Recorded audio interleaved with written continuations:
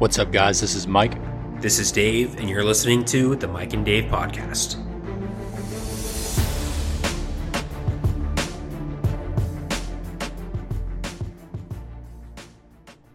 What's up, everybody? Dave here. Welcome back to the Mike and Dave podcast, episode 39 today, and it's a special one. Only happens once per season, for the NBA at least. It's time for us to release our 2022 NBA Preseason Tier List. This is where we break down each team and rank them from 30 all the way to number 1 in 5 different tiers. If you've been a fan of the podcast for a while, then you know the drill. Because these tend to last a little bit longer, because we go through all 30 teams, we're going to skip our normal recurring segments and just do the tier list today. So hopefully you'll forgive us for that. The next podcast, episode 40, will have those as well as the next top 5. So you can look forward to that as well. But don't want to waffle on for too long. Mike, you excited to get underway with this tier list? Absolutely. Not only is the NBA my favorite sports league, but our tier lists are my favorite episodes that we do, my favorite of all of our segments. So it's basically combining like these two great things that I like to do. So let's just go ahead and get right into it then. Just to recap our 5 tiers that we're going to break down, we've got our no shots, our long shots, our hopefuls, our contenders, and our finals favorites. And within each tier, we're going to number them off as well so that you can get a feel like, okay, within this tier, these teams are better. This team's better than this team, but every team in this tier is worse than every team in this next tier, so on and so forth. So without any further ado, let's just kick this off with number 30, the worst in the NBA, at least as we're predicting. It's the Houston Rockets.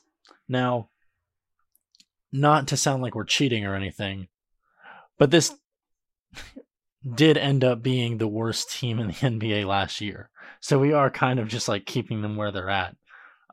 Looking at their roster, Jalen Green, they are bringing in the number 3 pick, Jabari Smith. Kevin Porter's still there. They're finally done with this John Wall weird situation. Not that really affects their court performance because he wasn't playing for them last year. But I'm just looking at this team. Not a lot of talent, not a lot of experience that's going to compete on a night-to-night basis, and it's not like they're even going to be trying to, really. This is a team that's going to be looking to make another high draft selection next year. I think 30 or thereabouts seems like the right area for them.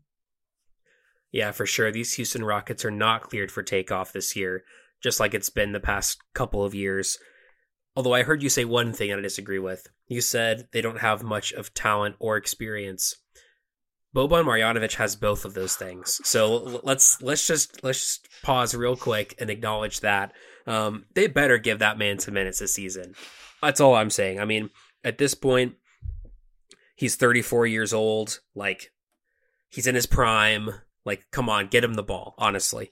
In all seriousness, I think that the Rockets, I mean, they've got, and we're going to probably say this a few more times, but they've got some really exciting young pieces in their core.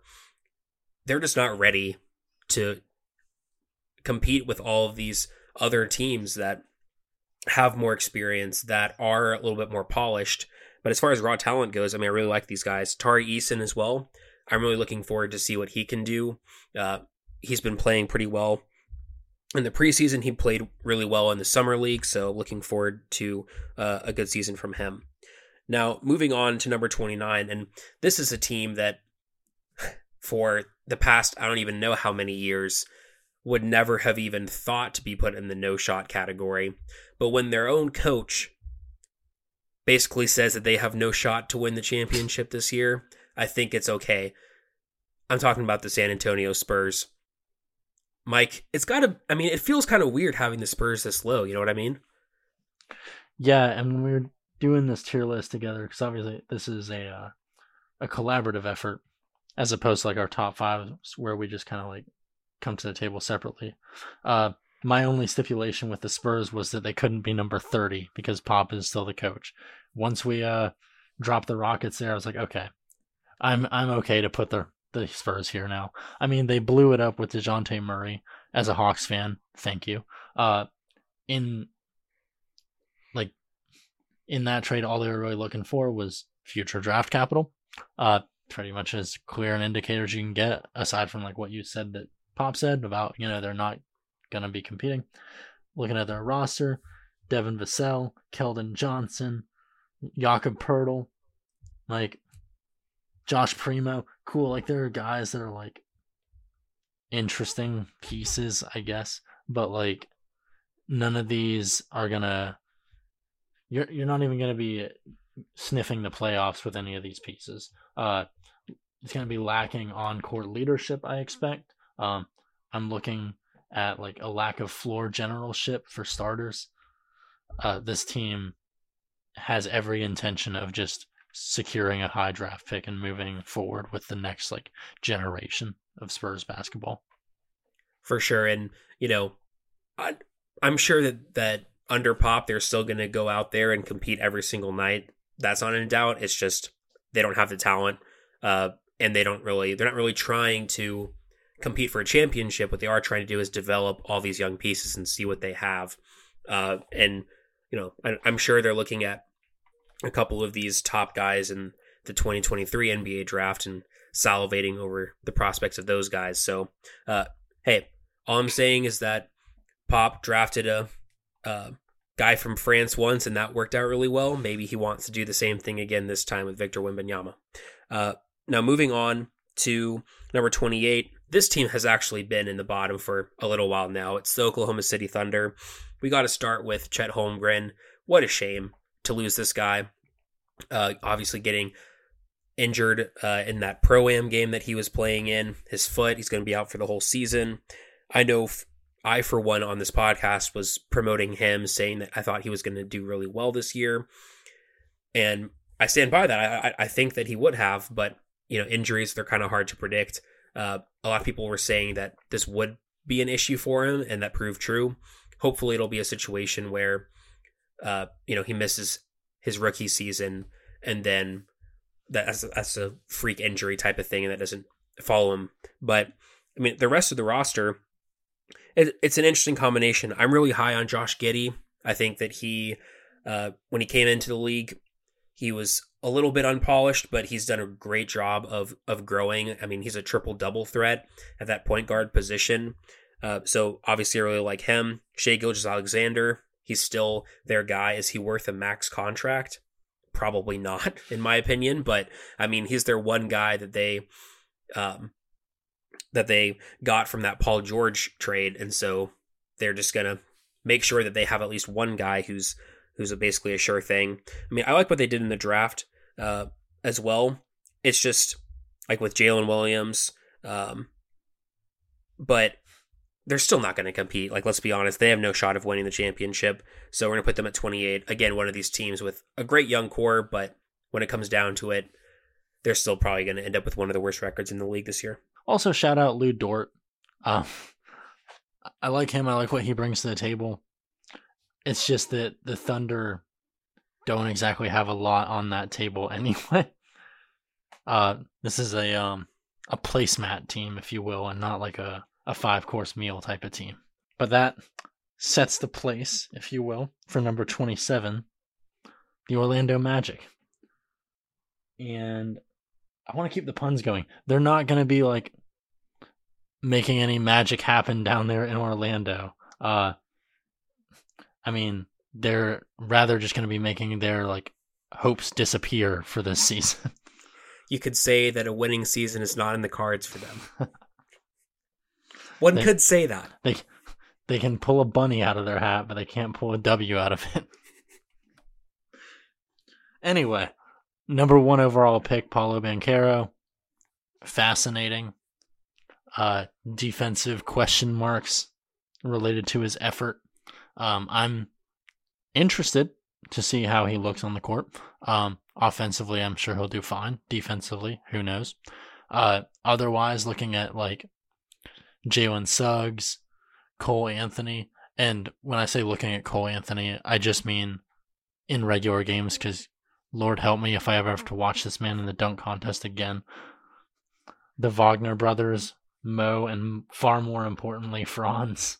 Like, Jonathan Isaac, of course. Like, pieces exist there. They're building something in Orlando, but that doesn't mean it's built. They're not doing anything this year. Mark it. Yeah, there's no way. Now, I will say they've got a couple of centers who intrigue me in Bol Bol and Mo Bamba, kind of cut from a similar cloth. If they ever decide to just go rogue and just put both of them on the court at the same time, that would certainly be interesting.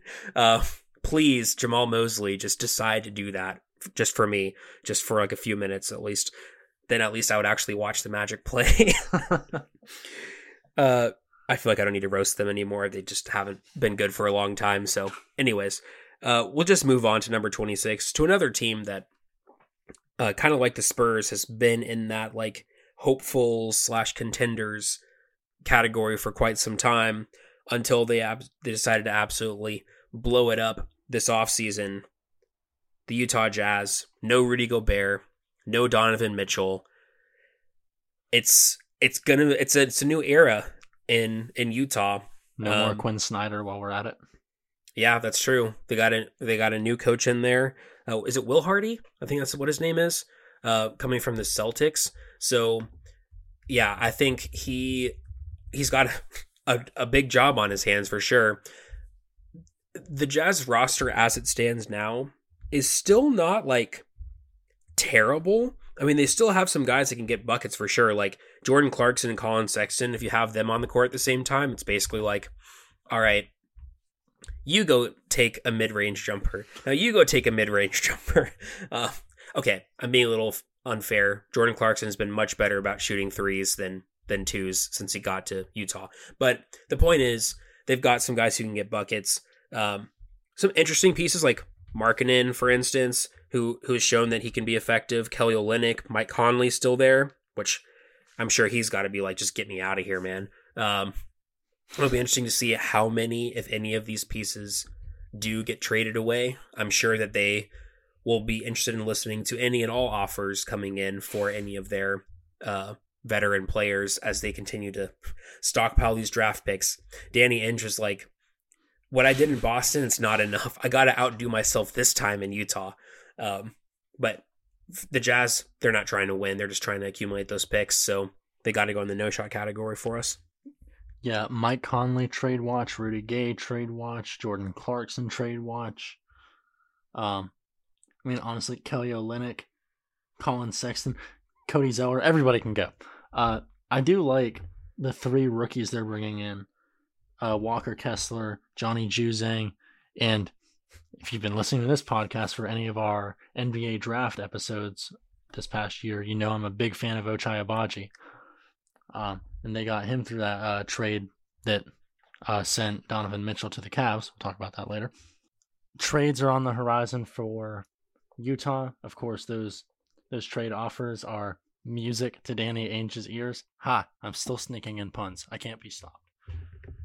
At 25, we're going to keep pace with the no shots. Indiana Pacers. There. Boom. Said it. Stop me if you've heard this one before. Interesting pieces. Not going to go anywhere. I feel like every time we do a tier list, there's some like phrase that just keeps coming up where it's like, oh, there's our drinking game for this one. It's been quarterback situation in the past. Well, interesting pieces is the one for this one. Tyrese Halliburton, Buddy Hield, Miles Turner, if they ever manage to trade this man, Chris Duarte, who I'm a fan of, but this does not make for a competitive team. This is a team that's, assessing what they have, trying to find like the right direction in which to build. They drafted Benedict Mathurin, which I like. This is a guy we talked about several episodes back as having a very high ceiling, which could be exactly what Indiana needs over there. A guy that can just evolve into that and like star player. But for him to come out and do that in his first season, I doubt that's going to happen. I think No Shot feels safe for the Pacers.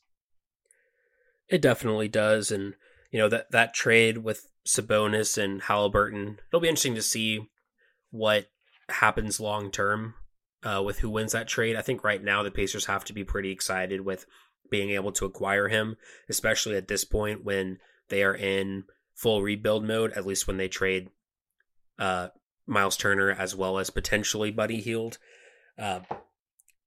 They've got to be pretty happy with Halliburton, especially how he played towards the end of the season last year. But yeah, the Pacers are Rick Carlisle's there, so I do think that they're going to be well coached, but that's not going to be nearly enough. Now, moving on to number 24, we've got a few more in the no shots here. We've got the Detroit Pistons. Now, the Detroit Pistons have not been firing on all cylinders for quite some time now, but they do have some interesting pieces. Number one on that list has got to be Cade Cunningham. I mean, this guy really did not have a great first half of the season. Second half of the season showed exactly why he deserved to be picked very high in the draft. You've got other guys as well who they brought in who are going to be interesting. I mean, Bojan Bogdanovic was kind of an interesting one.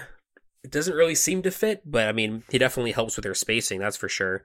Alec Burks as well, another interesting veteran piece. And it almost seems to me like they're really trying to compete at some level or trying to actually be a little better, which is a good sign for the Pistons. I think they really believe in some of their young guys. I mean, Jalen Duren was a good get. Jaden Ivey in the draft was a good get. We were talking about the Pistons having one of the best drafts out of any team on our draft coverage. So they are looking pretty nice. I'm not going to lie. It's just not going to be this year necessarily. I think they're going to be better. And I mean, last year they had the third worst record in the league. We're projecting them to be a little bit better than that this year, but definitely still in that no shot category. It's like a Detroit cultural thing where you see the same thing with the Lions. It's like, yeah, we don't really have the best roster, but damn it, we're going to try, yes, great draft from them. Jalen Duren, Jaden Ivey. Also randomly getting Buddy Boeheim. That one, just, why not? I am a fan of some of the post players they have there as well. Nerlens Noel, Isaiah Stewart, of course, I've talked about on this podcast before. Sadiq Bey is a fantastic young a 3-and-D small forward. I like his fit there. Marvin Bagley, we'll see. I feel like with Marvin Bagley, they're just I mean, he was drafted high. Sometimes he looks good, and maybe, just maybe, he'll be a great player for us. Who freaking knows? We're the Pistons. We can do whatever we want. The Pistons on spirit alone are going to win some games, probably more than last year. But at the end of the day, this is not a team that's competing for a championship this year. However, if you're a Detroit fan, thanks for listening to the Mike and Dave podcast from all the way up there.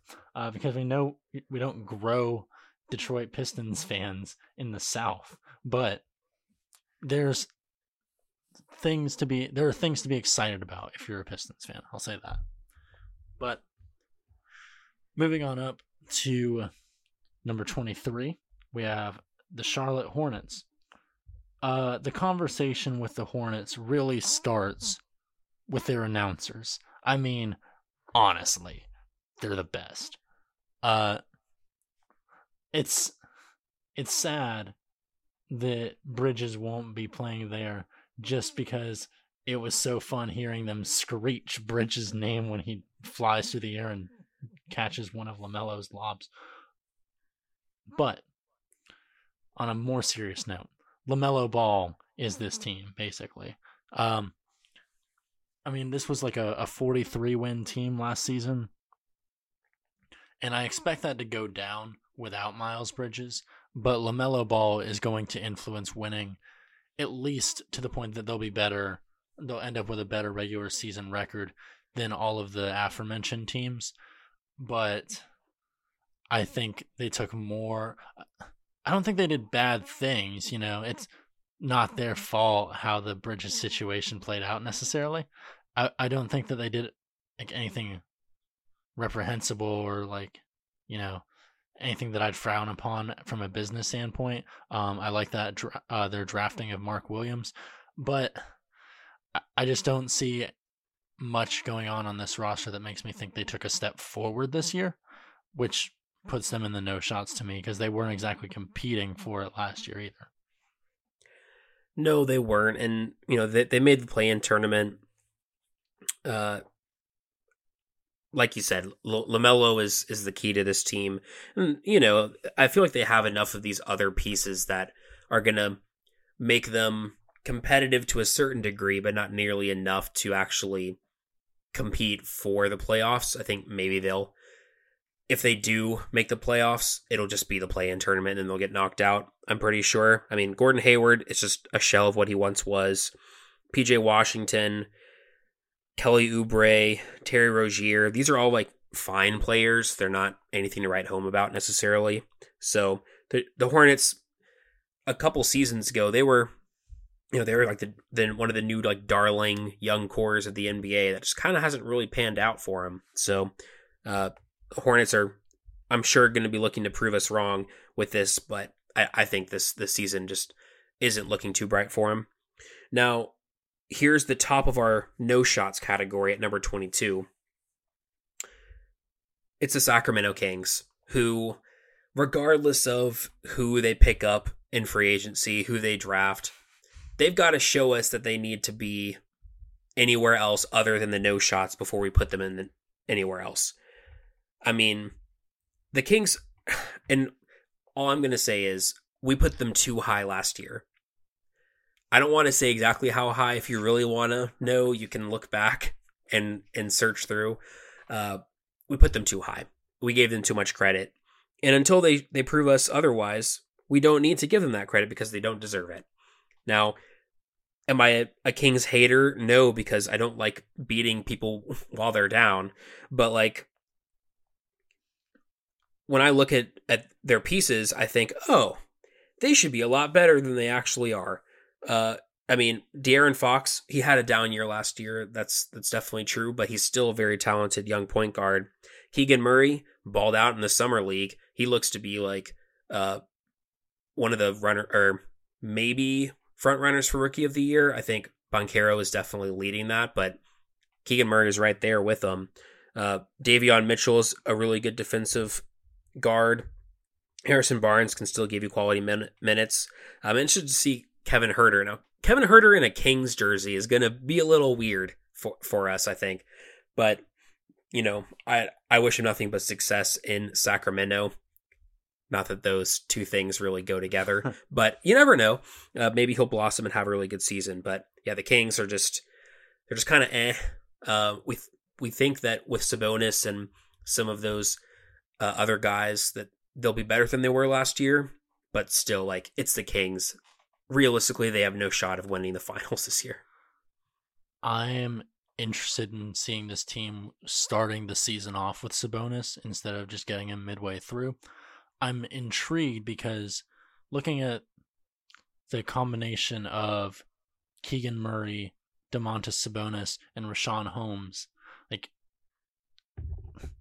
that gives them a little bit of flexibility. I doubt they'll want to play all three at once, although after watching what Cleveland did with all those bigs, who freaking knows anymore? But realistically, you could probably just play any combination of two of those three guys to give yourself some different looks. But I mean, you said it, interesting pieces, but the Kings aren't known for their success. They're known for their underachieving. And it's been that way since, they had a competitive team in the early 2000s. And then, I mean, some might say they got gypped, but they, one way or another, got demoralized by the Lakers. I think that's a decent way to put it. And they haven't been competitive since. That's the reality of the situation. And this is not the year that we start to say that the Kings are among the royalty of the NBA. Now, that finishes our no shots category. So while the Kings don't, in our mind, have any shot at winning the championship, we do have them as the best team that we've mentioned so far. Now we get into the long shots. So these are still teams that we don't think are reasonably winning the championship. We'll bet our money against it. But the way we were kind of describing this when we were talking about it was like, can we imagine a situation where like the stars align and this team ends up winning? Sure. For the sake of argument, why not? So we've got a couple teams in this category.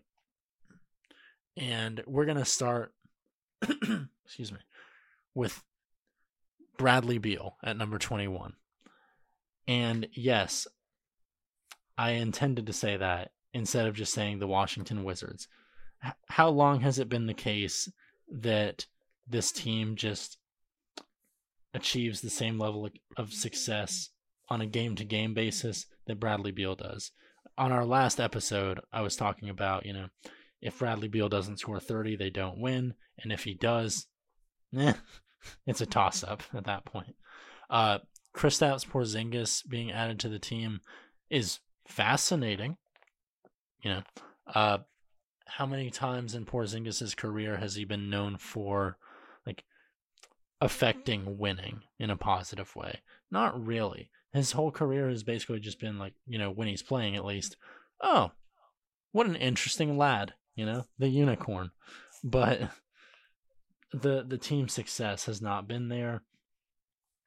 It hasn't been there for Bradley Beal either, at least like since John Wall left. And even at that point, there should be an asterisk there next to team success because they were just kind of like occasionally winning a playoff series or two, but like not even two. They weren't even getting to the conference finals.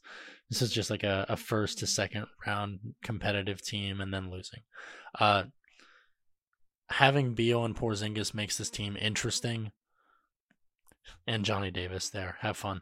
But this team realistically is not going to win the championship. No, probably not. And we put them in long shot because they do have a couple of star players that, if everything aligned appropriately and their rookies hit, and I will say that trade that they made with the Nuggets was an interesting one. Will Barton and Monte Morris coming over. Both of those guys are pretty good rotation players who are actually, probably going to start. I would imagine they're going to start Monte Morris, Beal, Will Barton, Porzingis, and Daniel Gafford, maybe. Like, that's not a bad starting lineup. And especially just giving up like KCP and whoever else they gave up. It just wasn't that big of a deal. So that was an interesting trade by the Nuggets, I thought. I thought the Wizards won that one. So we'll see how this team gels. DeLon Wright actually had an okay season for the Hawks last year. It's kind of unfortunate to see him leave, but it's understandable. But yeah, Wizards, there's not too much else to say about them. We think that they're going to be a little bit better than last year, but still definitely a long shot to win the championship this year. And now, at number 20, we've got one of our least favorite teams in the NBA, the New York Knicks. I know there are some deluded Knicks fans out there who think that Jalen Brunson's about to be the second coming of Patrick Ewing and that he's going to be, he's going to save their franchise or whatever. I don't think that that's the case. Now, I will say, I am definitely higher on Jalen Brunson than Mike is, though that's pretty much everyone is. But he is not a number one option that's like comparable to a lot of these other teams that are going to be above them in this list. I think the Knicks, they had that one good season. The Hawks showed them what an actual good team looked like, and they haven't been the same since. Julius Randle had that one aberration of a season. Hasn't looked as good since. RJ Barrett definitely had a breakout year last year. I'll give him that. Is he worth that contract? But overall, I think the Knicks fans and the organization, they took an interesting approach to the offseason. But overall, I don't think it's really going to affect too much in where they finished. I mean, they finished 11th in the East last year, I'll say just outside of the play-in places. They were 6 games behind the Hornets. So we think they're going to be a little bit better than the Hornets this year, but I think that's not really going to matter. Maybe they make the play-in, but they're not going to make any noise. Yeah, interesting pieces, or good pieces. Interesting is underselling them a little bit to talk about Emmanuel Quickly, Quentin Grimes, Cam Reddish, if they ever decide to play him. My goodness gracious. But as for Jalen Brunson, I hope he's the second coming of Patrick Ewing in this respect. Patrick Ewing never won a ring. And I would be surprised if Jalen Brunson won one in New York. I'd be surprised if he won one period without ring chasing his little behind on some like bigger, more powerful team. Jalen Brunson ain't it. There are some hating hills that I will die on. Devin Booker can't be the guy. But Jalen Brunson, man, this is the one. But no, Knicks aren't winning a championship. Maybe they'll look okay in the regular season. Maybe they'll come sniffing around in the play-in. But they're not going to make championship level noise. Now, at number 19, we have the Chicago Bulls. Now, DeRozan, good. Zach LaVine, good. Vucevic, good. Alex Caruso, good. Here's the problem. Lonzo Ball is going to miss most, if not all, of this season. And that's tough. And what else is tough is that after those 4, this team isn't that deep. Ayo Dosunmu, not bad. Patrick Williams, not bad. But you take, like, you're just a very top-heavy team. You take that scoring away from those players. You're looking for, like, options off your bench. You don't really have that many that can just go out and get you that bucket when you need it. And the defense, like, I'm seeing defensive liabilities here and there as well. And again, we can attribute that to that loss of Lonzo Ball, who is a great defender at that point guard position, and they're going to be lacking him there as well on both ends. Yeah, Bulls finished 6th last year. They're not going to reach that same level again, I don't think. Like you said, they've got some pretty talented players on their roster. Can't deny that. I mean, DeMar DeRozan was in our top 25. Zach LaVine was an honorable mention for that. Vucevic continues to impress me with his play, but overall, like you said, depth. I mean, if one of those guys goes down in addition to Lonzo, then you really don't have any chance at all. So I think that's why we have the Bulls as a long shot here, due to regress a little bit this season. A team that we think is going to be better than they were last year is the Portland Trailblazers.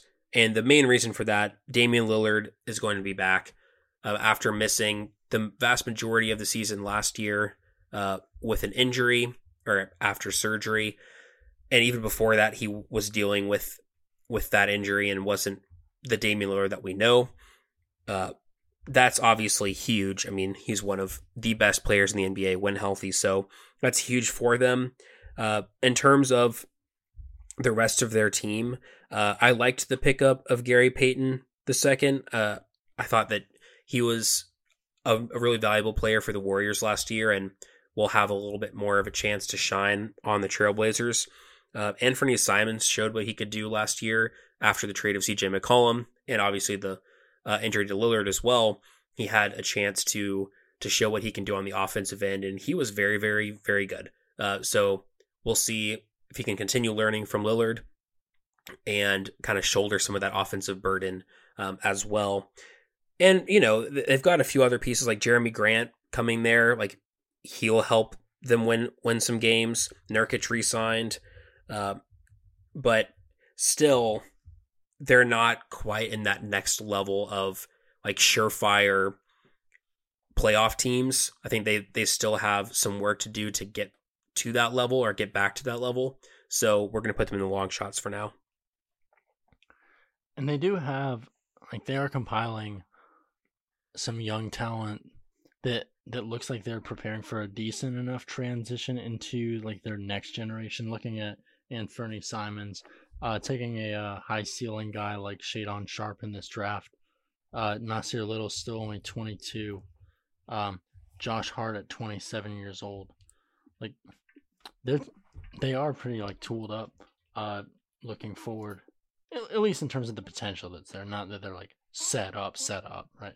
But Damian Lillard on this team gives them a puncher's chance in any game, any series. They do have to get there, though. And, I mean, easier said than done in the West. But if they can get to the playoffs, at that point, I don't know what team makes me go, oh yeah, the Blazers can't win, if that makes sense. Now, at number 17. Okay. Get ready, folks. At number 17, so still in the bottom half of the NBA, mind you, we've got the LA Lakers. This is fun. Okay.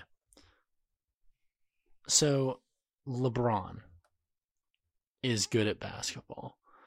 Breaking news. I know you're like adjusting your dial and everything, like rewinding, making sure you heard me correctly. But yes, he is in fact still good at basketball. Now, what he's not still doing is playing like every game of the season. Now, speaking of guys that don't do that, Anthony Davis. I was lamenting on episode 38 of this podcast that this man hasn't played half a season in the past 2 years. So, couple that with LeBron's diminishing availability. Now add Westbrook coming off one of the worst, if not his worst season in the NBA. And we just talked about the lack of depth on the Bulls, and if one of them goes down, who else? How many other Lakers can you name right now? I mean, we've got Schroeder, Mr. Fumble the Bag himself. Now, credit where it's due. They have the world champion, Patrick Beverley. We say, heavily ironically, in jest to his freaking play-in victory. But the Lakers are playing with him, as he says. Sharpshooter extraordinaire Austin Reeves, Mr. like 32% or whatever. Like, this is a team of like, who gives a shit? If LeBron and AD can play like largely healthy seasons, then yeah, this team's going to be very competitive because those two guys are incredibly talented and they are game changers each in their own right. You put them together, that's frightening. But it's not just that the Lakers winning is a long shot. It's that those two playing a regular amount of games is a long shot. 100%. The Los Angeles Lakers, a.k.a. 2.5 men. That's basically what their roster comes down to. Yeah, I mean, basically everything that you said. Can't really count on LeBron at this stage to play every game. Anthony Davis, at this point, he's got to show us and prove that he can stay healthy. Westbrook coming off that bad season. And then it's just kind of a bunch of guys after that. There's no one who really inspires any confidence from me. Also worth mentioning, first-year head coach Darwin Ham. I mean, it's like that's who they wanted, so like I guess that's good. But at the same time, when you're on a team with LeBron at this point, it's kind of like your coach is just like whatever. So the Lakers, we still got to put them in long shot, 100%, and I think that they will challenge in that like play-in range, and maybe they'll do a lot better because they do have those superstars, but they kind of have to prove it to us first before we go ahead and put them in the hopeful category. Now, speaking of the hopeful category, or hopeful tier, I should say, at the bottom of that tier, so number 16, we put the Toronto Raptors. Now, the Raptors have one of my favorite players in the NBA, Scotty Barnes. I don't know why I always say that in a British accent, but I do because it's fun. The Raptors were 5th in the East last season. Really kind of shocked a lot of people with how well they did. I really like this collection of players that they have. Fred VanVleet is underrated. Gary Trent really had a coming out party. He was very, very good for them offensively. Siakam is still a very good player. Obviously, Scotty Barnes, like I mentioned, great rookie season. OG Anunoby, once again, very good 3-and-D player. So yeah, I think the Raptors are one of those teams that it's just hard because the East is just going to be so competitive this year that I don't know how high they can realistically finish. But in terms of just how good the players are, I mean, we already know Nick Nurse is a great head coach in the NBA. He's going to have them ready to go for this season.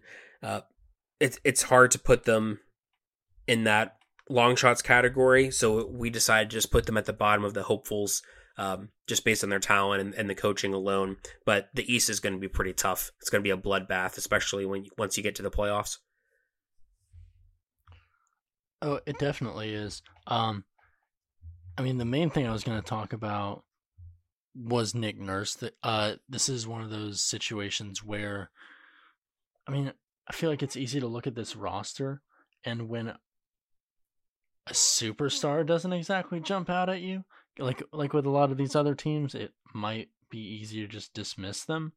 But they play so well, and they have enough good pieces that they just end up consistent over the course of the season, and then they can challenge. Now, I will say, shout out to Juancho Hernan Gomez, who, if you're rolling your eyes, this man is coming off giving it to Rudy Gobert in Eurobasket. So I don't think that's going to really translate to the NBA, but I wanted to at least mention that this man was balling in the championship over there. I hope this is not going to happen, full disclosure, but I'm just going to optimistically try to speak it into existence. I hope when the Raptors play the Timberwolves, they just boost Hernan Gomez's minutes like through the roof and just like give him the ball basically every possession. Like, go to work on Gobert. Just go give it to him, But that's not going to happen. Regardless, the Raptors do crack our hopeful category, albeit like at the bottom of it. Now, right above them, we're going to have the New Orleans Pelicans at 15. So, in case you just noticed there or not, we just crossed the threshold into the top half of the league.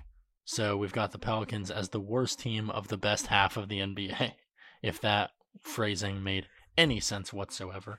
But if breaking down these the NBA into tiers and then also ranking them from 30 to 1 wasn't enough, let's also break it down even further by making it even more confusing. Just out here playing with fractions and shit. Like, don't mind me. Now, the Pelicans, I mean, we'll see how much Zion plays. We know the force that he is when he does play. But even like when he wasn't last year, they still took the Phoenix Suns to 6 games. And of course, this was the season after the Suns went to the finals and lost. Haha. But looking at their roster, Brandon Ingram, CJ McCollum, Herbert Jones, who's been nice to start his NBA career. Larry Nance just signed that extension. You still have Jonas Valanciunas down there. This is a team that's like building something gritty down there. I mean, we've talked about Jose Alvarado before, but this is somewhat similar to the Raptors for me, where like I look at the roster and there isn't like that guy that immediately makes me go, yes, this is the guy that's leading them to a championship. But they have plenty of depth. They play well together. Um, they are building something of a culture, and that allows them to sort of sneak up on some teams. It does, and I think Zion does have the potential to be that guy. He just hasn't shown it yet. Well, when he's played, he's been absolutely dominant. So I think he does have that ability. He just has to continue to get better and make sure that he's right. But I'm excited to see what Zion will do this season. He looks to be in very good shape. He's saying all the right things. Somehow he still got his extension, which they couldn't not sign him, but still, that was interesting. But yeah, like you said, I think they've got some really cool pieces there. They've drafted well. Trey Murphy is a guy who I really like. Who they have, I mean, like you said, Herb Jones as a second round pick really played well for them last season. So I'm looking for him to take the next step. And just in general, I think the Pelicans are one of those teams that has the potential to exceed expectations this season and kind of be better than they were last year. So looking forward to see how they do this season. Now, number 14, another team that kind of experienced some turnover and some major turnover at that. It's the Timberwolves. I mean, they lost NBA champion Patrick Beverley, and they replaced him with multi-time Defensive Player of the Year Rudy Gobert. So that'll work. Obviously, the Timberwolves, they've got top-tier talent. There is no doubt about that. Starting with Karl Anthony Towns, kind of proving us wrong and doing amazingly in the three-point contest and winning that last year. Offensive force. You've got Anthony Edwards, who's still just scratching the surface of his potential. He's still only 21 years old. D'Angelo Russell, this is a big year for him to show that he can be the point guard for that kind of a team. And then, like I said, Rudy Gobert, really the main issue with the Timberwolves for a long time has been their defense. They can score, but they can't really stop anybody.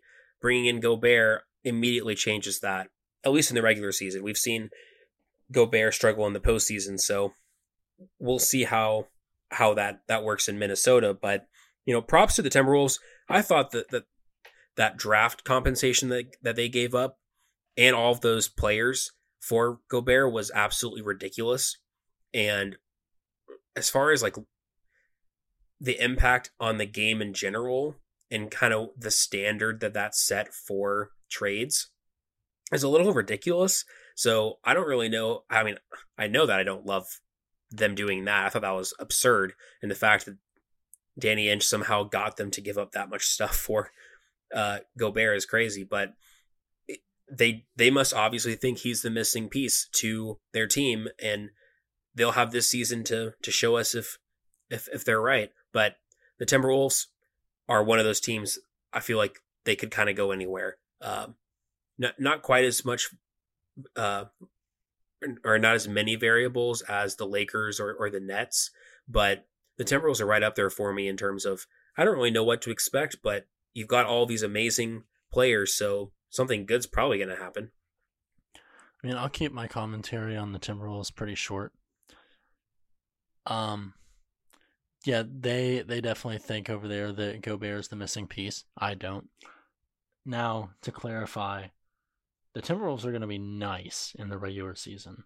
I mean, look at the Jazz, right? They were among the league leaders in wins for the regular season most seasons for the past 4 or 5 years.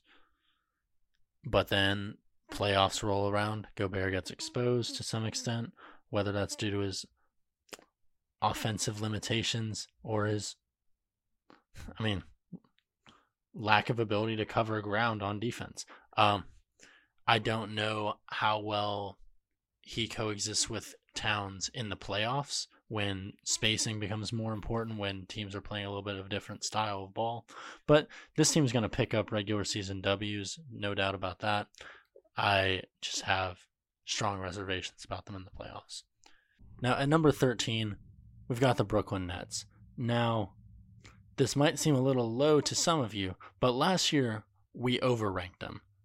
Now, I will say we were not alone in that. Now, Dave, I think you have a stat that backs up my saying, are not being alone in overranking the Nets going into last season.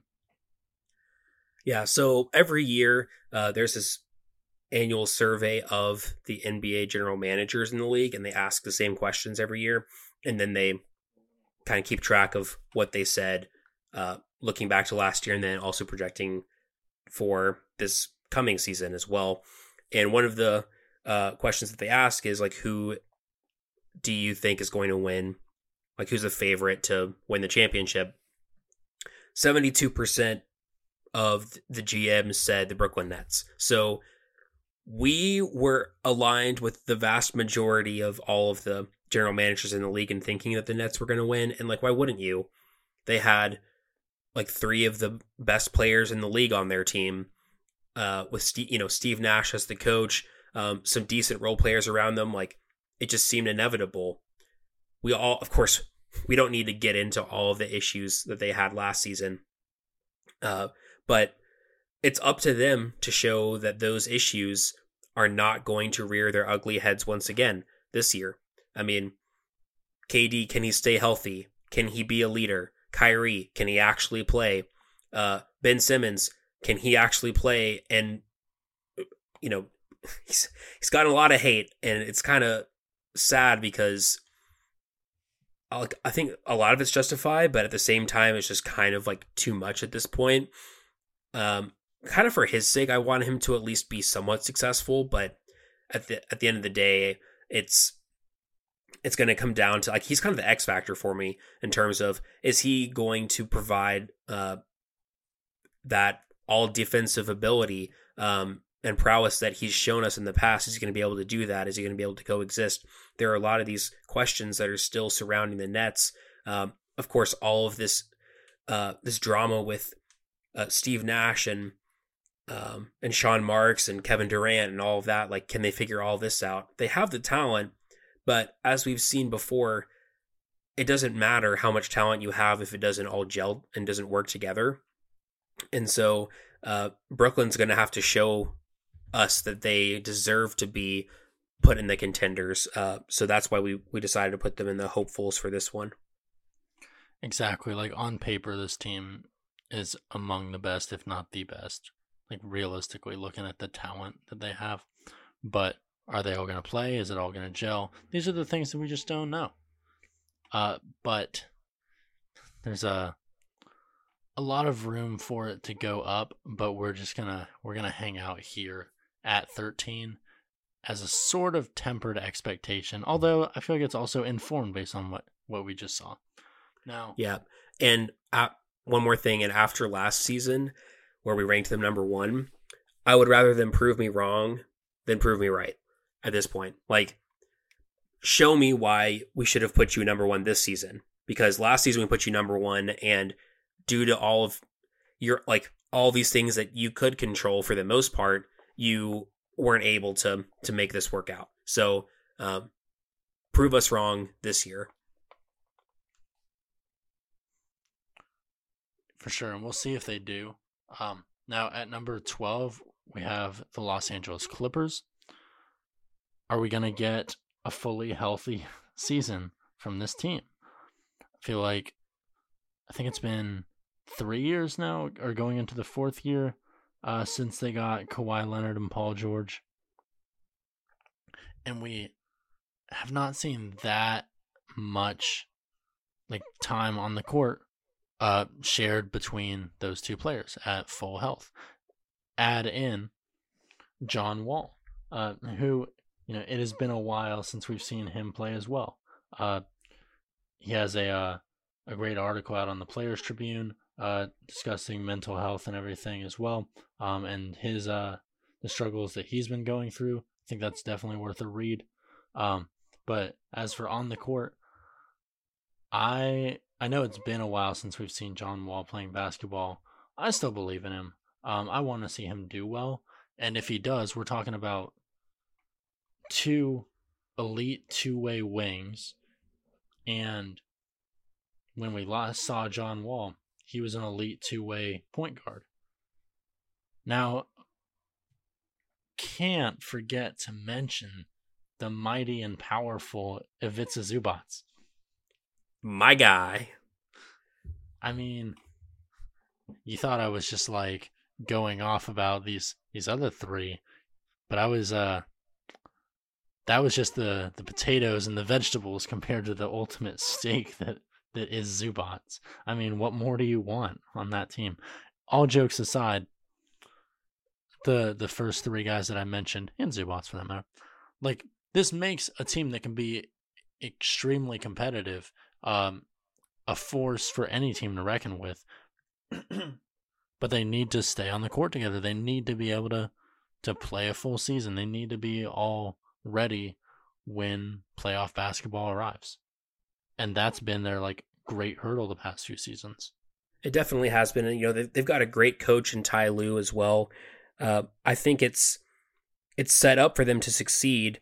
You know, I think they're going to limit Kawhi in the regular season, as well as potentially Paul George in the regular season too. Maybe like staggering, like maybe one of them misses a game and then the next guy misses the next game or whatever.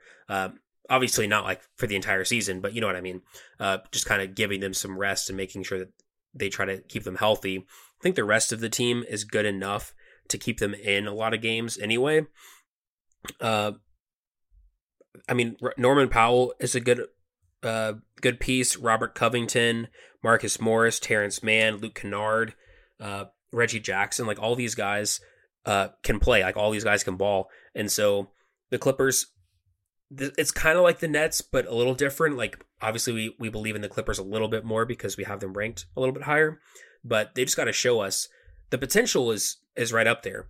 And maybe we'll be really wrong about this. Maybe the Clippers will take the league by storm and we'll prove this ranking wrong. But it's one of those things, like, I don't want to get caught up in that preseason hype. And the Clippers are one of those teams that are getting a lot of that. But in my mind, you got to show us that you are going to be healthy.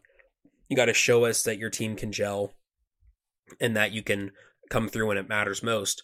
And we know that Kawhi can. Paul George, we don't know that quite so much. But we'll see, you know? So the Clippers are up there in terms of like highest potential, but also have like, I think where they ended up last year is kind of their floor, which is still like not a bad season. They still ended up 9th in the play-in, and of course, like then Paul George like missed that game because of COVID and all that stuff, which is sad. But yeah, I think the Clippers, like, they're gonna make the playoffs, and once they do, with all that two-way talent, there's a lot to like about this team. Now, moving on to number 11, so almost to the top 10, the Luka-led Dallas Mavericks. Now, we talked about Jalen Brunson a little bit earlier. I'll mention it briefly again here. Jalen Brunson was a great running mate for Luka for the Mavs last year. That's why he got that big contract in New York and really kind of solidified his status in the league because of his season last season. The Mavericks are going to go as Luka goes. When he plays really well, they can beat any team, like we saw with the Suns last year. Like the Warriors were not going to be denied, but the Mavs making it to the Western Conference Finals, like that was a pretty big deal. And obviously the farthest that Luka has gone so far in his young career, he has the ability to lead them all the way. And with this team around him, I think it's not quite enough yet. I think that's why they're in the hopefuls and not the contenders, is they just don't have quite as many pieces around him. Spencer Dinwiddie, a full season of him, like he was good when he came over. Christian Wood is an interesting one. He kind of had a breakout with Houston. They traded him to the Mavericks, and we'll see how he does there. Tim Hardaway can still shoot it, but they're going to need another guy to step up, kind of like Jalen Brunson did last year. to really support Luka and not put all of the weight on his shoulders. Yeah, I mean, I love the addition of Christian Wood. I think that's a great pickup. Talking about a guy that can bang down low and stretch the floor out with that 3-point shot. Now, yes, they're losing Jalen Brunson, who I can't deny did have a great impact on that team. Now, I will say Tim Hardaway Jr. only played like half the season last season, missed the playoffs. So we lose Brunson. We hopefully gain Hardaway back in time for have him available in the playoffs next season. There's potential here. Who knows what kind of Herculean efforts Doncic will produce. We know that the Mavericks as a team, Luka's issues aside, was playing incredibly good defense for most of the regular season. If they can replicate that sort of design with enough positive decent enough shooting from the supporting cast, this is a team that can make a push. It's just going to be a little tough because, like you said, they go where Luka goes, and if that's in a negative direction, well, that still applies. Now, that brings us to number 10. So, the top 10. And the top team in our hopefuls category, this is the Cleveland Cavaliers, who took a lot of people by surprise last year, us included. We won't talk about how surprised, but we'll say it happened. We questioned, what they were going to do with all those bigs, the answer to which was succeed, apparently. Darius Garland balling out, a real coming out party for him. Now, Isaac Okoro, good season. Here's the thing. They now have Donovan Mitchell. They were good last season, and they just added a superstar scorer. What that does for their defense, we'll see. But I think even for Mitchell, he'll be in a position of less pressure in Cleveland than he was in Utah, not having to score every single possession on offense, more or less. Instead being able to work within the flow of what was a pretty organized and, for a young team, pretty methodical offense last season. I'm interested to see how well Mitchell does on this team, but Mitchell aside, this team is a team that succeeded far past I think anyone else would have really expected of them last year, and I only see reason for them to take a step forward this season.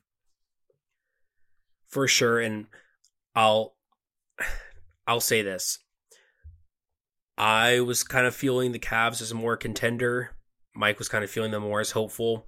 So we ended up as the top of the hopefuls, but it would not surprise me if they end up with the top 4 seed in the East and really make a big push with this first season with Donovan Mitchell on board.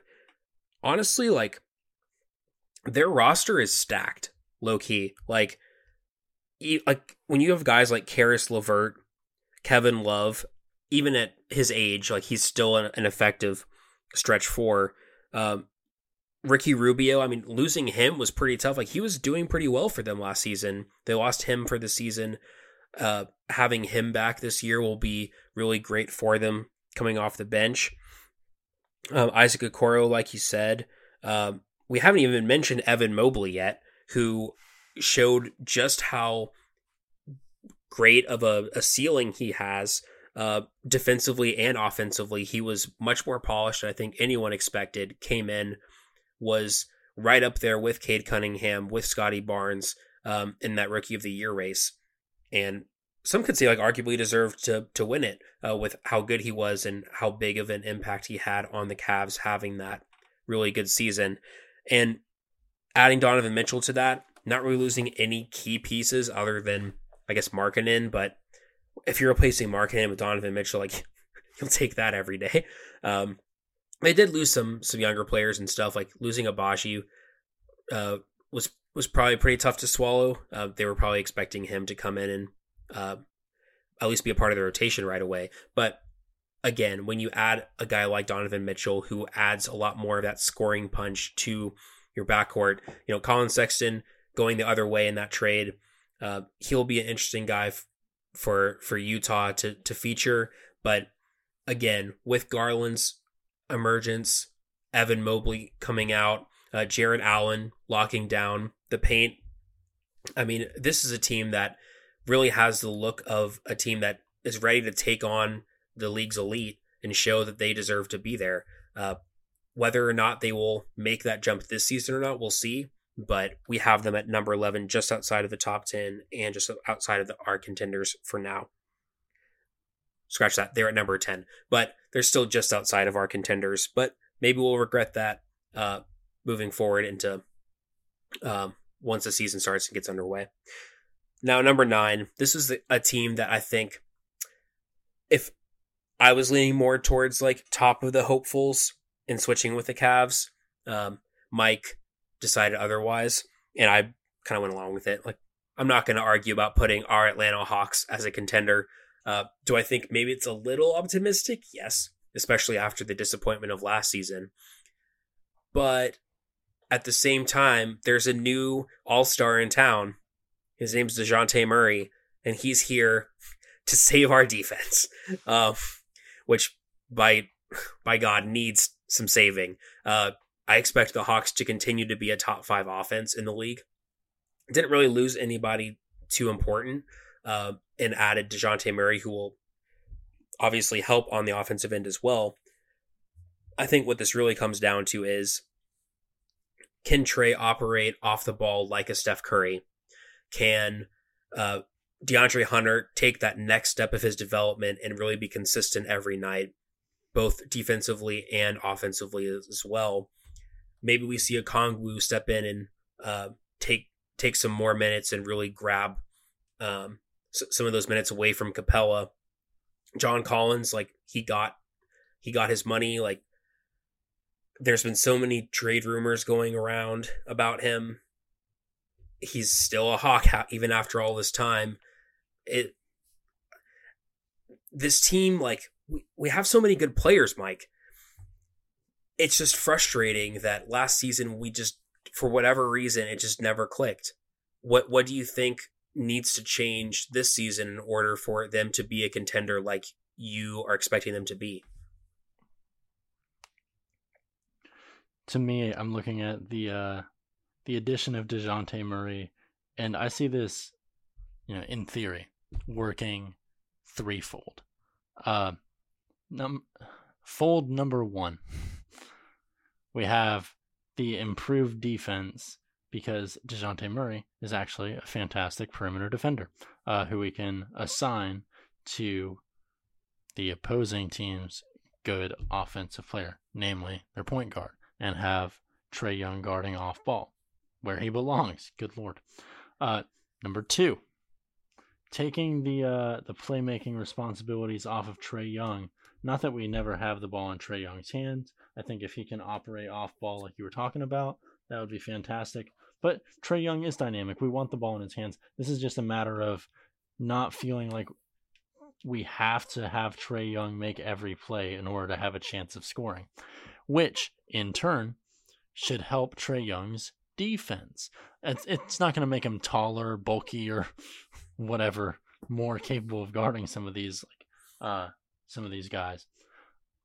But looking at an energy standpoint, where Trae Young doesn't have to exert everything he has on offense every possession, there plays. I'm not saying that he takes them off, but it's less energy when you're not initiating the entire offense.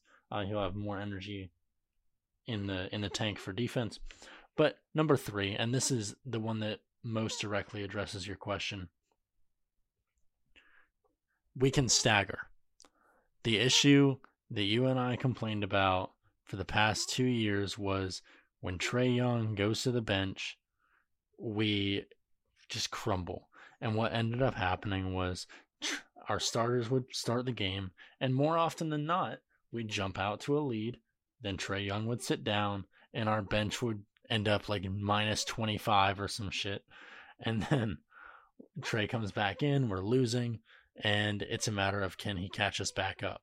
But being able to stagger Trae Young, DeJounte Murray, um, not making it feel so inevitable, like, oh, Trae Young's going to the bench, we're about to lose every inch of that lead. I think that is going to be the biggest factor to me, that there's a little bit of insurance in that way as well. Not to mention, if we can get a fully healthy season out of DeAndre Hunter, it was unfortunate last year. He was really starting to ball out before he got hurt. Looked like he was really coming into his own there. If we can get a full season from him, John Collins, and then, I mean, Capella and Okongwu on the path that he's on, like, this is all of a sudden looking like a well-assembled team where the only issue isn't that we have Trae Young. It's just like, well, he has those defensive, let's say, shortcomings. No pun intended. But this team looks like it is constructed in a way that's conducive to winning. I'm, I have no issue saying that I went to bat for this team, and you can crucify me at the end of the season if this doesn't work out. But I feel comfortable putting the Hawks at the bottom of our contenders. Yeah, and I'm not opposed to it. I'm just a little disheartened about their play last year, and then also like in the playoffs just kind of petering out. I'll be interested to see if we actually use AJ Griffin more than we used Jalen Johnson the previous year, or maybe if we actually use Jalen Johnson a little bit more this year, kind of solidifying those backup wing spots for us. A lot of people thought AJ Griffin should have been drafted higher than where we got him. I thought that where we got him, it was a steal. Hopefully he'll be able to come in and provide some quality minutes right away. So definitely excited for this season. I think the Hawks have a lot of potential. And the DeJounte Murray trade kind of just got overshadowed by the rest of these moves that happened. But here in Atlanta, we're definitely very excited about this team this season. Now, going to number 8, Memphis Grizzlies. This is a team that, again, kind of like the Cavaliers, jumped up to a lot higher than we expected, except the Grizzlies jumped way higher than we expected. They ended up with 56 wins, which was the second best record in the league after the Suns. Of course, led by the explosive Ja Morant. What a player he is and has become. Arguably now you would say that he should have been drafted number 1 instead of Zion. I don't think anyone would really argue with you on that one. And his supporting cast was also really good too. You know, they had a lot of fight to them. A bunch of young guys who went in and took care of business, and Jaren Jackson was able to stay mostly healthy all season, which was huge for them. You know, Desmond Bane kind of coming out and being a major like secondary scorer off of at that wing position was huge for them as well. And Taylor Jenkins, an amazing job coaching there, really developing their culture. So the Grizzlies are a really fun team to watch. We don't think that they're going to quite hit the same levels this year. I think it'll be hard for them to repeat a 56-win season, but they're definitely a team on the rise and one of the more talented teams in the West.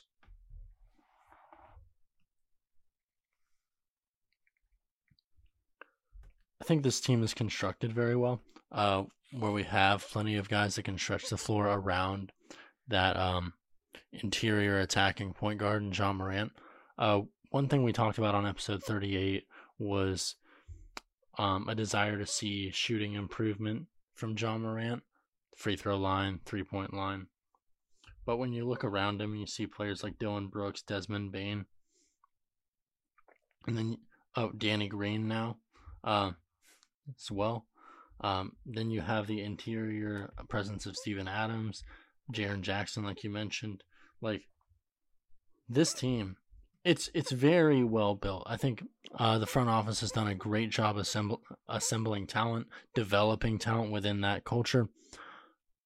Yeah, it seems fair to assume that they'll regress just a little bit, but this should still be a competitive team in the regular season and in the postseason going into this season. Now, at number 7, this is a team that is only 2 years removed from a finals appearance. Not a win, mind you, but an appearance, and that's the Phoenix Suns. Now, we talked a little about this, I guess twice on episode 38, because we had 2 top 25 players on this roster, talking first about Devin Booker. And while we're stopped here, it's been well documented that we haven't expressed great faith in his ability to be the best player on a championship team. Now we also add in Chris Paul, who we last saw struggling. He is not getting any younger. None of us are, but we're starting to notice it with Chris Paul. Granted, leading the league in assists whenever he wants to, it seems. A walking 10-assist player. The points are diminishing. A little bit of that energy starting to dwindle. But they still have other good pieces. McCall Bridges, Cam Johnson, DeAndre Ayton. I'm concerned about where DeAndre Ayton's head is at, and that's not his fault. Something is going on. Where there's smoke, there's fire. Sure, many of you have seen by now. Apparently he hasn't talked to Coach Monty Williams since their last game of the postseason. So, we're talking about April here? Maybe May, depending. I don't remember exactly what day that game was. But then we had all the drama surrounding whether or not his contract gets extended. There's a lot going on here with this team, and this team's going to be good, no questions asked, in the regular season. It's just a matter of, does this team have what it takes to put it all together at the end and cross that finish line? When last we saw them approaching the finish line, they just kind of stumbled. Yeah, I don't think anyone was expecting the Mavericks to be able to pull out that series, but they did. And now you've got all of this turmoil with Robert Sarver and that whole thing, and obviously that's not a good look for the organization, for the players. No matter what they say, it's a distraction, and it's a little bit unsettling too, to know that those types of things were happening within the organization that you were a part of, that you were getting paid by. So Chris Paul has got to step up again as a leader for this team. Monty Williams has to do the same. James Jones has to do the same. And they've got to kind of bond together and still be able to focus on the matter at hand, which is winning basketball games. So the core is still pretty much the same from the past couple seasons. Whether or not Chris Paul can maintain his previous levels really determines whether or not the Suns can make it to the conference finals or even the conference semis at this point once again, and show that maybe we were a little bit low on them in this tier list. But the Suns are still positioned pretty well with their core of players and with Monty Williams. It's just kind of unfortunate about the off the field stuff. Now, moving on to number 6, which is a bit of a bump up from previous seasons where we've had them, but we're really high on this team. It's the Denver Nuggets. Let's just start first. Back-to-back MVP winner, Nikola Jokic. That idea would have been crazy when he was first coming into the league. But he has proven time after time that he is one of the best players in the NBA, especially offensively. And he's going to be getting Jamal Murray back, his sidekick. Not to mention, they've got some complementary pieces as well. Michael Porter Jr., he's got to stay healthy. They're paying him a max contract somehow. His back has got to improve. And he's got to be able to play most of the games for this team to really reach their potential. But their potential is sky high. It really is. And Jamal Murray could be like the return, as long as he's back to where he was before the injury. They're going to be one of the best teams in the West and really challenging some of these other teams to make it to the finals and, kind of go to or like reach new heights that the Nuggets have not reached in a very, very long time.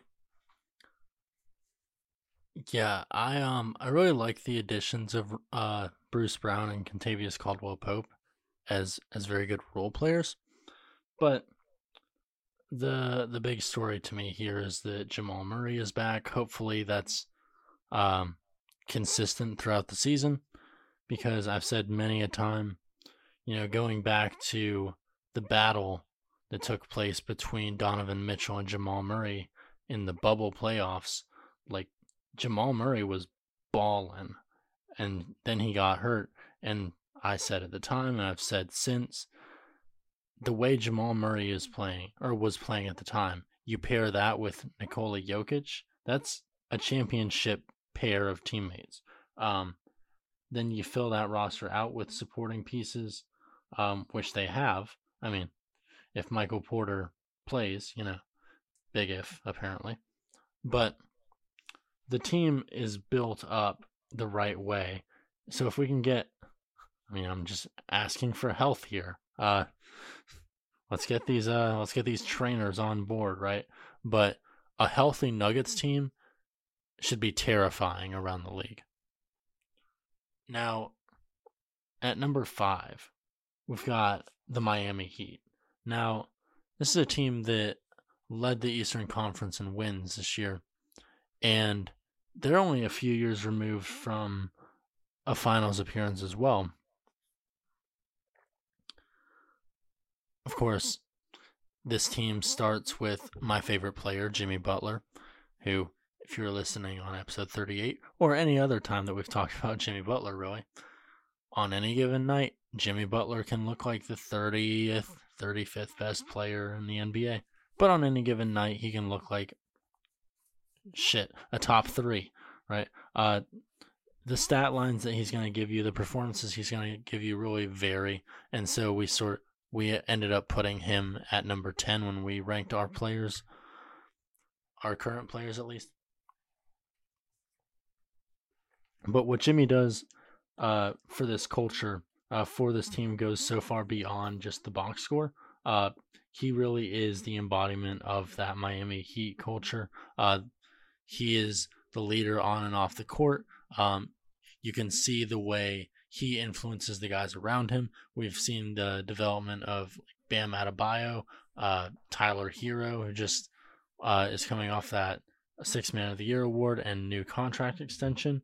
Seeing undrafted guys come into their own, take like a Max Strus, Gabe Vincent.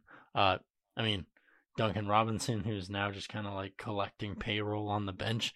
But this team is built extremely well. It has a quality leader. It has a good supporting, like a number 2 in Bam Adebayo, a spark plug off the bench. This, not to mention a good point guard in Kyle Lowry, a veteran one, but he's not bad. This team has a lot of the ingredients necessary to win. It does, and it has arguably the best coach in the league, and Eric Spoelstra too.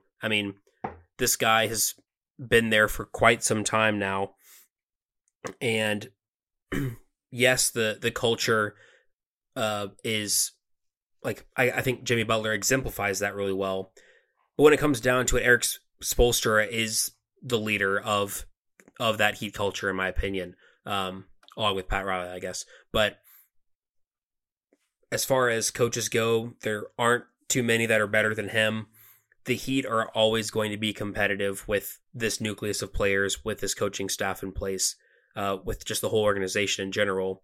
Coming off of that number 1 seed last year, we weren't able to quite get it done in the playoffs, but we have them here at number 5. We think that they have a decent chance, but if you're keeping track at home, there are still 3 Eastern Conference teams that are ahead of them So it's the East's going to be tough. And at this point, there's only one Western Conference team that's still in the running. So if you're in the East, it's not easy. And what's crazy is that I can remember back in the day when the Hawks kept making the playoffs every year, even though they weren't that good. The West was the conference that was so stacked. Now it's interesting to see, like, in the last 10 years, how much that has shifted over to now where the East is kind of the more dominant conference. So sticking with the Eastern Conference, runners up last year, Boston Celtics come in here at number 4, and maybe they would have been a little bit higher, but everything that happened with Ime Udoka, him not being available for this season, being suspended, kind of like the whole Suns thing, it's got to have an impact. And this one probably even more so because he's their coach. So they've got a guy stepping in internally who's going to be handling that interim role. We'll see how that affects everything. We were just talking about Jason Tatum and Jaylen Brown needing to kind of step up and be more leaders and role models for the rest of their teammates. Al Horford is a guy who I think is going to be very influential for this team as well, kind of off the court and on the court leadership. But they've got all the pieces that they had last year, and they added Malcolm Brogdon. So talent-wise, they're definitely there. It's just kind of those lingering chemistry and off the court issues that have been with the Celtics for quite a few years now, rearing their ugly head once again. We'll see if the Celtics can make it back to the finals in spite of that, but our rankings just have them falling a little bit short. I think their roster definitely got better. Looking at Malcolm Brogdon, maybe we can stop hearing some of this Marcus Smart point guard talk. This isn't Oklahoma State, okay? Here's your point guard, Malcolm Brogdon. Move on. In addition to adding that piece, I would just expect the players to naturally get better after making that finals run. So looking at the players, the team should be better. Then there's the whole coaching situation. That really muddies the water. Joe Mazzulla's got his work cut out for him to step into this tense situation, is what we're going to call it. The roster alone should make this an extremely competitive team that has certainly a good chance at competing for a championship. But we really just need to see how they respond to this adversity. Now, at number 3, we've got the Philadelphia 76ers with with MVP runner-up Joel Embiid. Now, honestly, you can go back to episode 38 and listen to what we were talking about him. A lot of that discussion is going to be pertinent to what I'm saying here, but Embiid can be the best player on the court most nights when he wants to be. There aren't many teams that can stop him when he's determined. He's going down low. He's going to beast and feast in the post. Now, it's not just effort or energy, because a lot of this comes down to health. This is a lot easier to do when you're not dealing with a knee injury, for example. So can Embiid A, stay healthy, and B, stay motivated to get down low and do what you do best, which really is bang down low. If you're healthy enough to maintain that level of play, especially going deep into the playoffs, coupled with James Harden, who by all accounts seems like he's going to be taking a step forward this year instead of backward, in addition to various other pieces. I mean, I'll let you mention some. I just want to make sure I get to mention Matisse Thybulle, who they seem intent on not even playing, even though our appreciation of him has been well documented on this podcast. This Sixers team is built well and has enough highly dynamic players that it's absolutely reasonable that they could be competing for a championship this year. It definitely is. This this could be the Sixers' year, honestly, with how everything's shaken out, with Harden looking in much better shape, and we'll we'll see if that lasts. We'll see if he's motivated and ready to go, but he looks like he is. Uh, Tyrese Maxey, one of the more exciting young guards in the NBA, still only 21 somehow, improving. I mean, he improved so much last year's unbelievable for him. That random and interesting trade where they got DeAnthony Melton from the Grizzlies. He should get some playing time right away for him. They signed Montrezl Harrell to solidify their rebounding off the bench. Tobias Harris is still there, and while he's getting paid way too much money for what he's doing, he's still a great fourth option for you, scoring wise. Sometimes third, depending on how Maxey's doing. But this is a really good team. Doc Rivers is still a really good coach. The Sixers, they've got to have those championship aspirations. And Embiid, I know he wants that MVP trophy so bad. We'll see if he's able to get it, and if he does, I wouldn't be surprised to see the Sixers in the finals next year. But they're not in our favorites, even after all that. That comes down to two teams, and if you're keeping track at home, you know who these two teams are. Starting with number 2, Giannis and his Milwaukee Bucks.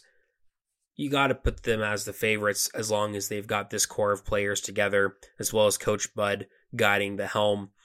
Giannis is the best player in the league, according to us and according to many other people as well. He is an absolute force, offensively, defensively. One of my favorite players to watch as well, with the way that he can just dominate a game.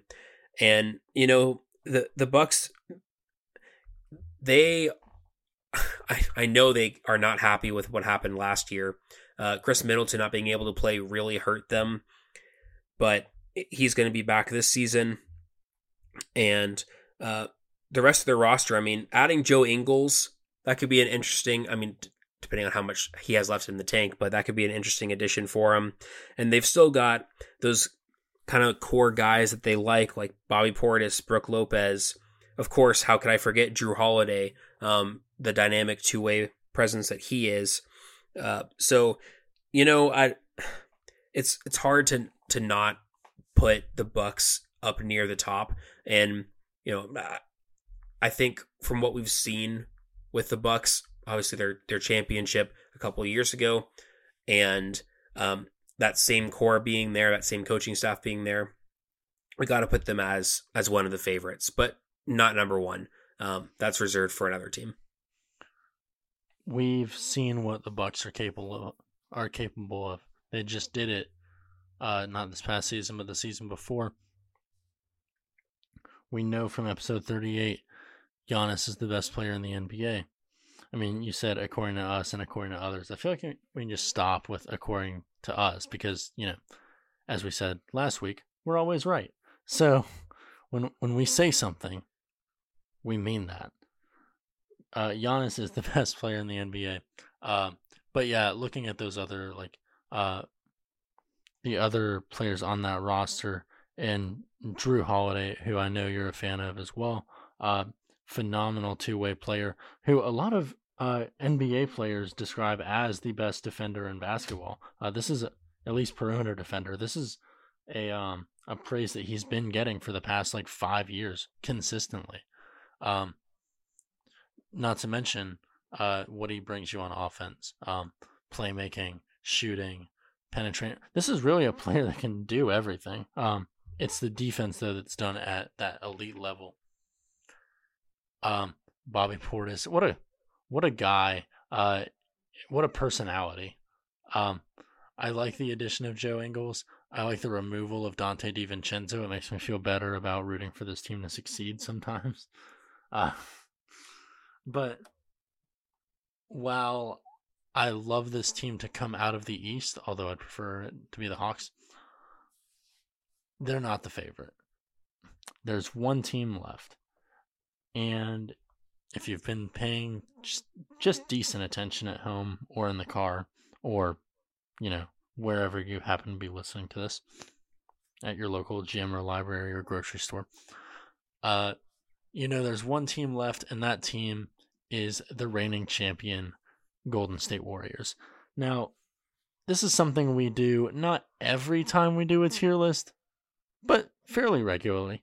You win the championship, you don't really lose major pieces from your roster. You come back, you're going to just bring the squad back and go for it again.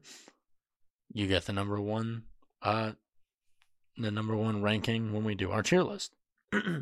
Now, keeping all those factors in mind, usually when we do our new tier list, we're not looking at a dynasty, but that's what the Warriors are. Like, you take like the Bucks, right? Who just won the year before last. And yeah, we still view them as a favorite. But when we rank them highly, that's based on what they've done in the past 2 years. We're looking at the Warriors and what they've built over the last 10, 12 years. We still have Steph Curry, who we ranked as the number 2 best player in the NBA. Funny how that works out, swapping 1 and 2 there. With everything he's built there with Draymond and Klay Thompson.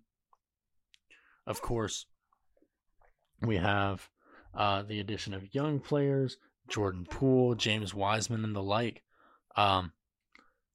Still have the good coach in Steve Kerr.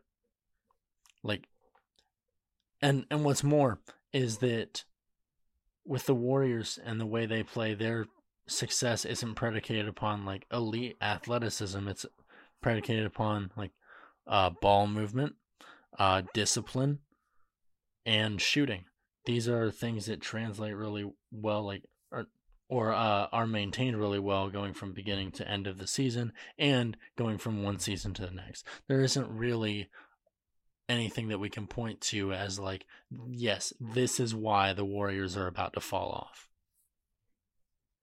Right. And, we had the Warriors in the hopefuls, I think, last season, coming off of that tough year where Klay was out and it was kind of a little bit of a transition. But Steph's getting older, but he doesn't look like he's lost even a quarter of a step. He still looks just as good. And all those players you mentioned, Jordan Poole coming out and being that third splash brother, huge for them to help shoulder some of that offensive burden. Kuminga showed a lot of flashes. James Wiseman is going to actually play some this year, and he's got a ton of talent. Who can forget that he was the number 2 pick in the draft a couple years ago? This guy hasn't even really been able to get his career kick-started yet. He's got a ton of potential for him. They turned Andrew Wiggins into an all-star. They should just get a gold star and be number 1 just for doing that in the first place. And then Andre Iguodala, that veteran presence. He's 38 years old. His 18th year in the league this season, and it's going to be his last, he has announced.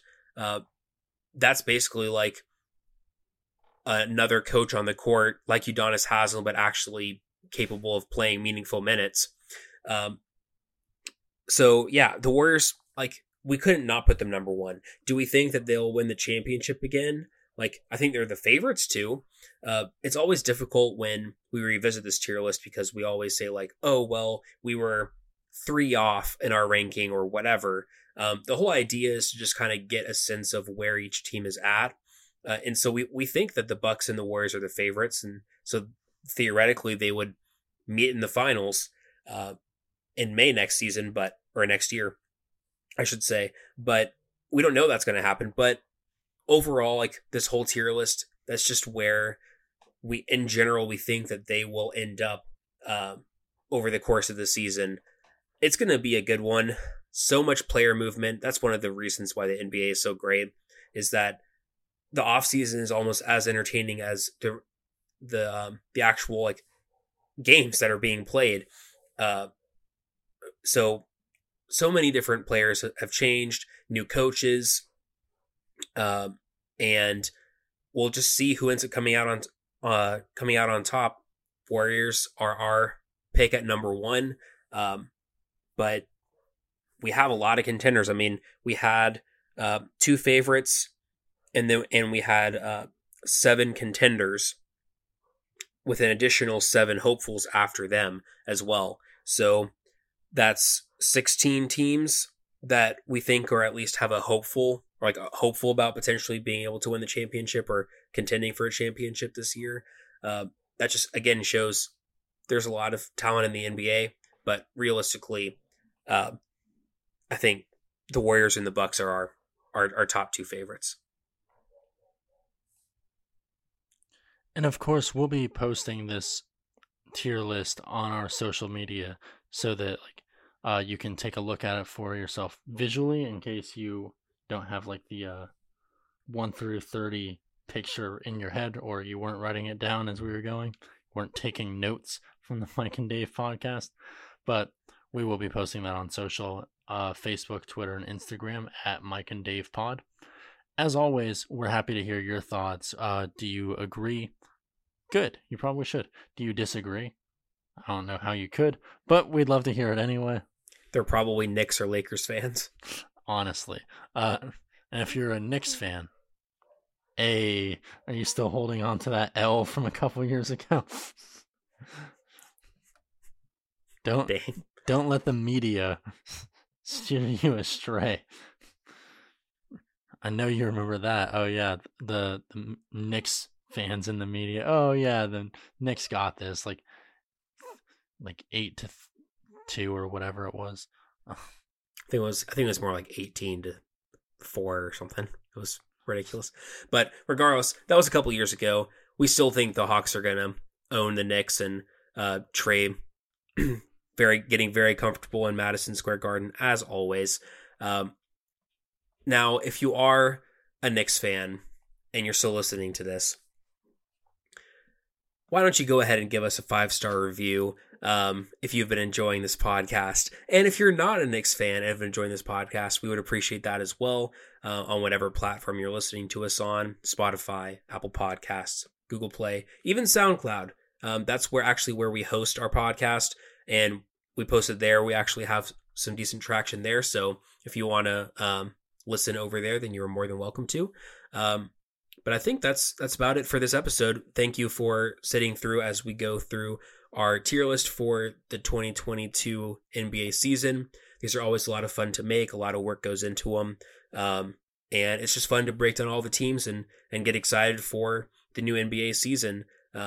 It's always a good time, and we're happy to share our thoughts with you and to also hear back from you as well. Of course, the NBA season is kicking off in just a couple weeks, so we're almost there. And in 2 short weeks, we'll be back with episode 40. Dave alluded to the next edition of Top 5, which, if you remember, we had started a Top 5 mini-series a few episodes ago. So we'll be continuing that NBA-themed mini-series on the next episode. So that's something to be excited for, I think. At least I'll be excited to prepare for it. I hope you'll be excited to listen for it. But until that point, and as always, this has been Mike. This has been Dave, and you've been listening to the Mike and Dave podcast.